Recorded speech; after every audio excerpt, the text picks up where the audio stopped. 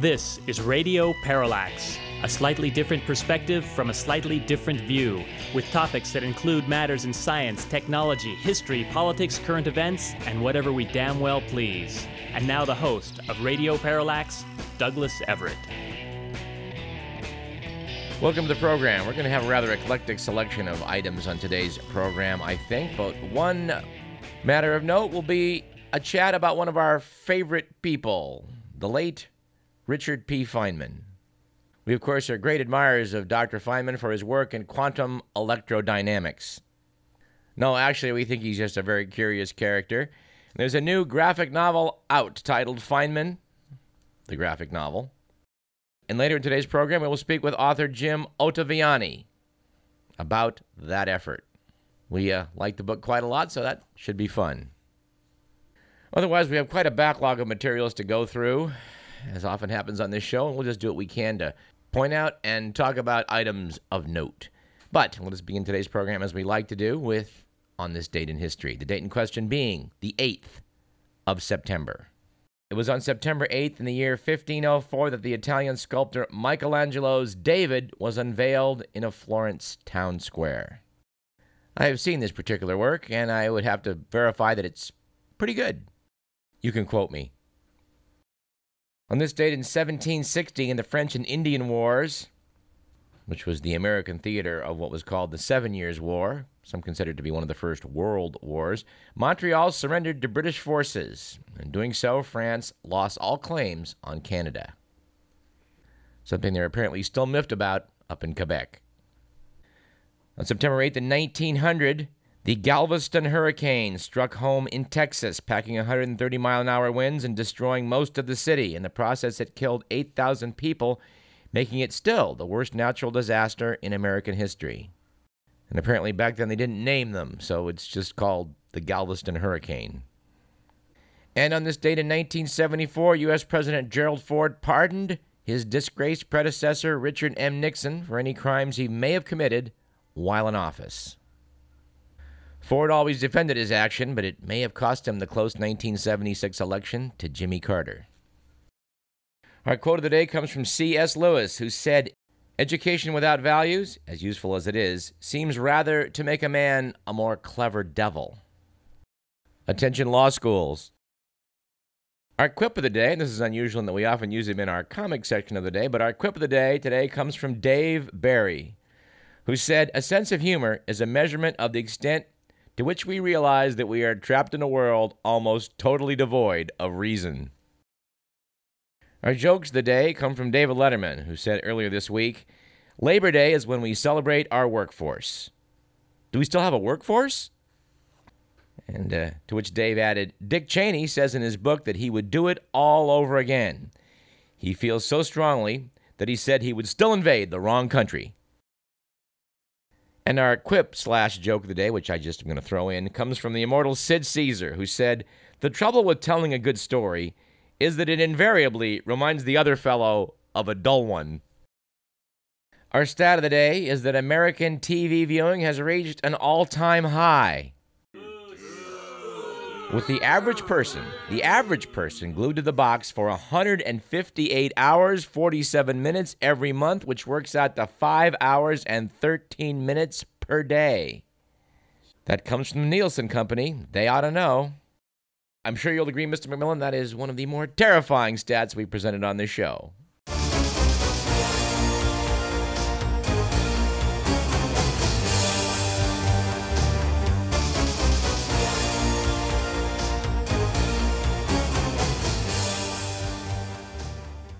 Okay, I was just throwing in a bonus stat, which is that although it's largely unknown in the West, China's snow beer has been the world's most popular brew for the past 3 years. It sold 16.5 billion pints last year, twice the sales volume of Bud Light, which held the top spot up until 2008.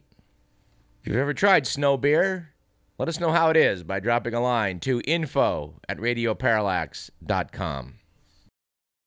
And in what we'd have to describe as an irresistible bit of a follow-up story, we have this. The emperor penguin that swam 4,000 miles from Antarctica to New Zealand is apparently going to get a lift home. The bird, nicknamed Happy Feet, was found on a beach last June, as we reported on this program, exhausted and sickened from eating sand, which it apparently mistook for the snow, which it would usually consume for fresh water. No relation to snow beer, by the way. Apparently, after a restorative stint at the Wellington Zoo, Happy Feet has recovered and will soon travel back to Antarctica aboard a New Zealand research vessel that was headed that way anyway. Said Wellington Zoo spokesman and CEO, Karen Fifield, "This is an excellent result for everyone involved, and for the penguin." I would have said especially for the penguin. This, of course, reminds us of that immortal cartoon by Gary Larson, where the couple is sitting at the breakfast table as a duck walks in their back door. Woman says to the man, "Now be firm with him, Bob. We are absolutely not going to drive him south for the winter this year." And by the way, Gary Larson, if you're listening, please drop us a line at info@radioparallax.com. We need to get you back writing just a few of them, okay? And if we're going to acknowledge greatness, and we like to do that on this program, we do want to note that it would be hard to produce this show on a weekly basis without the help of The Week magazine. We often rely upon it for not only its good week, bad week section, which we generally convert into our good, bad, and the ugly, but also their section titled Only in America. Such as this item from the Only in America file. Dateline, Long Beach, California. Police arrested a man for taking a photograph of, quote, no aesthetic value. Apparently, Sander Wolf, who takes photos for the local newspaper, was detained by police after snapping shots of an oil refinery. The police in their defense said photography is considered suspicious activity if officers determine that it isn't, quote, regular tourist behavior, unquote. And no, you prospective Long Beach visitors, we have no idea how you can get the pamphlet which tells you what is considered to be regular tourist behavior. But having just recently been down there, I would say that in the future it may turn out that regular tourist behavior may be to visit Sunset Beach or Redondo Beach instead of Long Beach. And speaking of beaches, also from the Only America file, we have this. A 61-year-old beach lifeguard is suing New York State. He claims he was fired for refusing to wear a skin-tight Speedo swimsuit. Yes, apparently Roy Lester worked at Jones Beach for 40 years before being told he must take his annual swim test in a Speedo. Said Lester, "I wore a Speedo when I was in my 20s, but come on. There should be a law prohibiting anyone over the age of 50 from wearing a Speedo." Now, this correspondent is going to have to take issue with that. If you want to do some open water swimming, you do not want to be wearing a baggy set of trunks.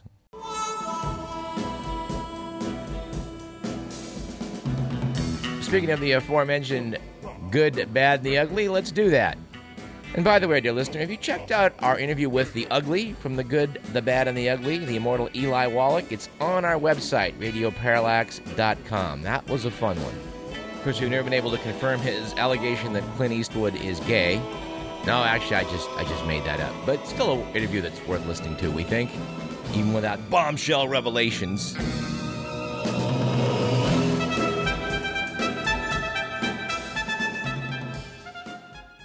Anyway, it was a good week last week for America's disgrace of a legal system in the wake of an Illinois appeals court dismissing a lawsuit by two grown children who sued their mom for bad mothering. The kids had claimed that mom failed to buy them enough toys, and no, I'm not making this up, haggled over the amount spent on party dresses, and, worst of all apparently, sent a birthday card that her son didn't like. Now, why this had to go to the appeals court and why they appealed it, well, because you're allowed to appeal it. And, of course, the beauty of our system is that even though you file a suit like this and it's tossed out, you don't have to pay the other person's legal fees. Every other nation requires you to do so, but not here in America. It's open season on everybody. I guarantee you some lawyer made a lot of dough off this case.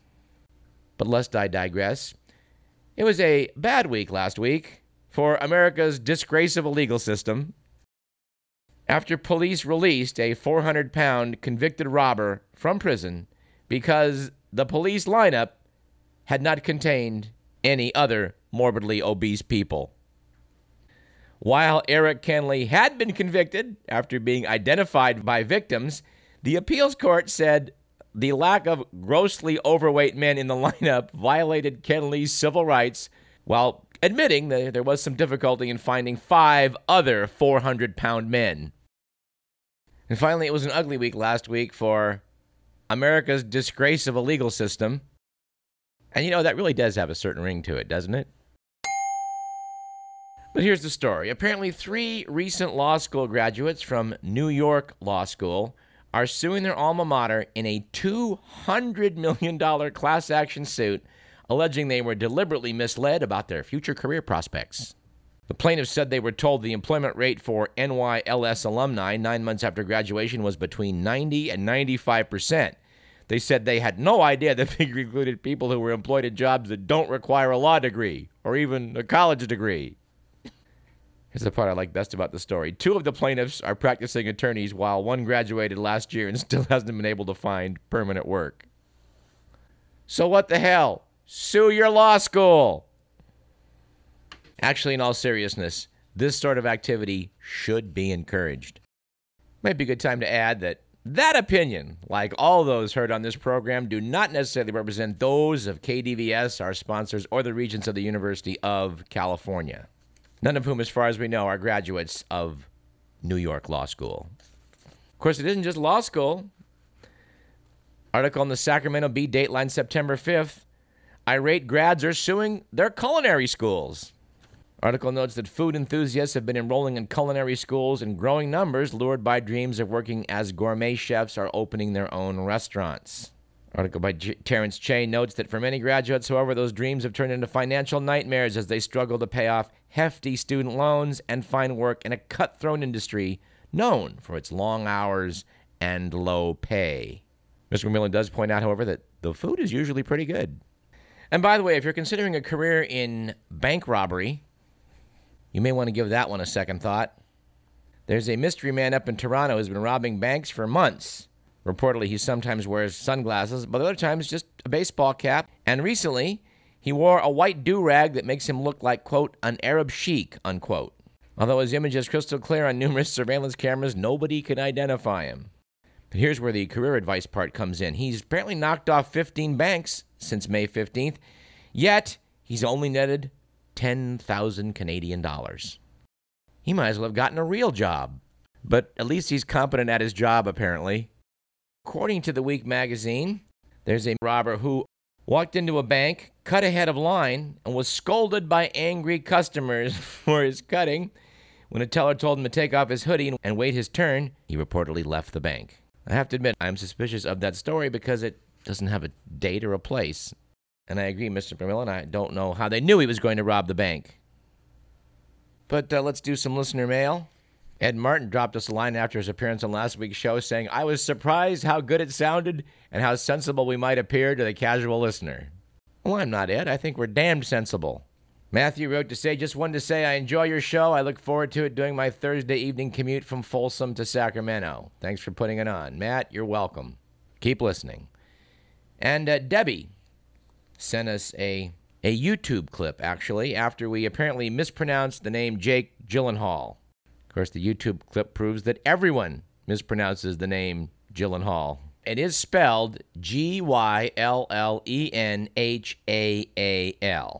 And according to the actor himself on the YouTube clip, it's supposed to be pronounced Gyllenhaal.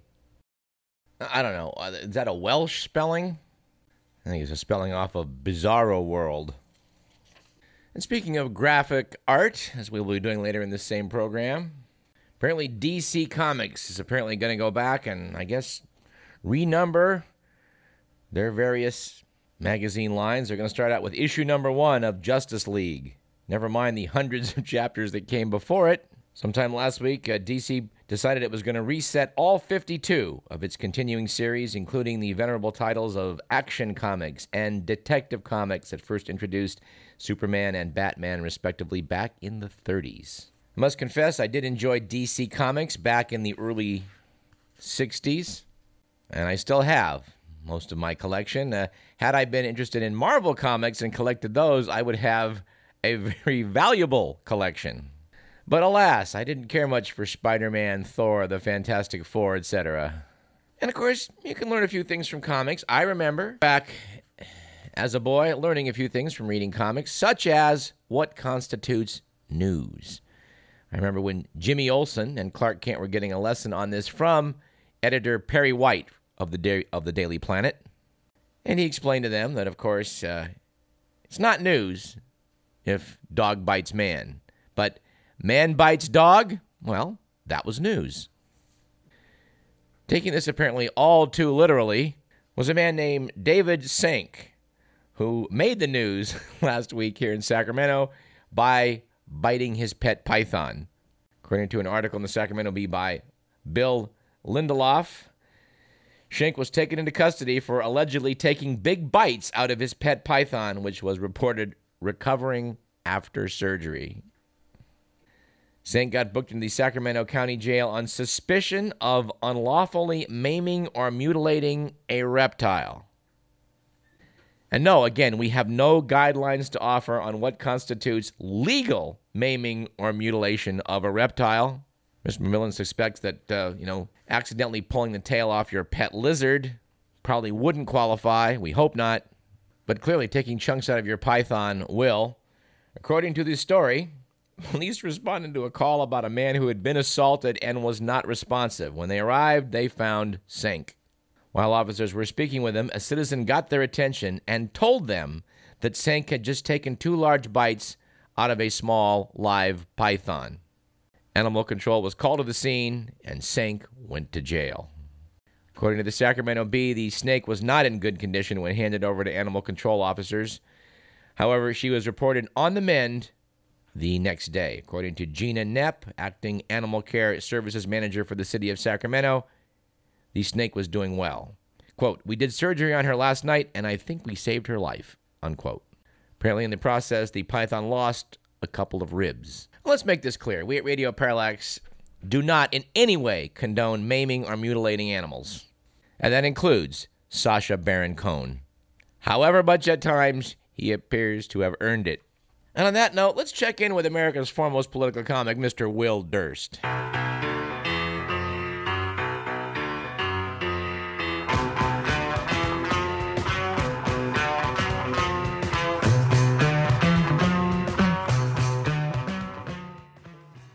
Hey guys, Will Durst here with a few words of caution. If you plan on going anywhere near a Republican candidate these days, you might want to carry an umbrella, because pledges are raining down around them like frogs after a giant explosion in a swamp. They're making pledges on everything from gay marriage to abortion to Sharia law. Wouldn't be surprised to hear that the American Association of Apple Growers demands nominees make a public promise to avoid cherry and meringue pies while running for president. Blueberry is so anti-American. Rick Perry signed a pledge opposing gay marriage, which counteracts a previous pledge he made to leave the question up to the states. So now, according to Rick Perry, homophobia trumps states' rights. Of course, Rick Perry also pledged not to run for president, so he seems to have a rather fluid attitude as far as these pledges go. But does that stop conservative groups from demanding that candidates sign these intractable oaths? No. So far this year, they're waving around the Susan B. Anthony pledge, promising to appoint anti-abortion cabinet officers, the Cut, Cap, and Balance pledge, which cuts, caps, and balances the budget while giving rich people more money, the marriage vow, which is different but similar to the anti-gay marriage pledge, in which candidates agree to oppose same-sex marriage and reject Sharia law and pledge personal fidelity to their spouse. Didn't they do that when they got married? How about the Paris Hilton pledge to wear underwear at all times? The marriage vow is the one that said that black children born into slavery were more likely to be raised by a 2-parent family than a child today, which some people pointed out kind of endorsed slavery. Little bit. Michelle Bachmann said she didn't mean to sign it and hadn't read it. Get that? Signed it but didn't read it. You know what we need? We need candidates to sign a pledge, not to sign any pledges they haven't read. Most of them seem to be illiterate, so that could cut down on the pledging considerably. For Radio Parallax, I'm Will Durst.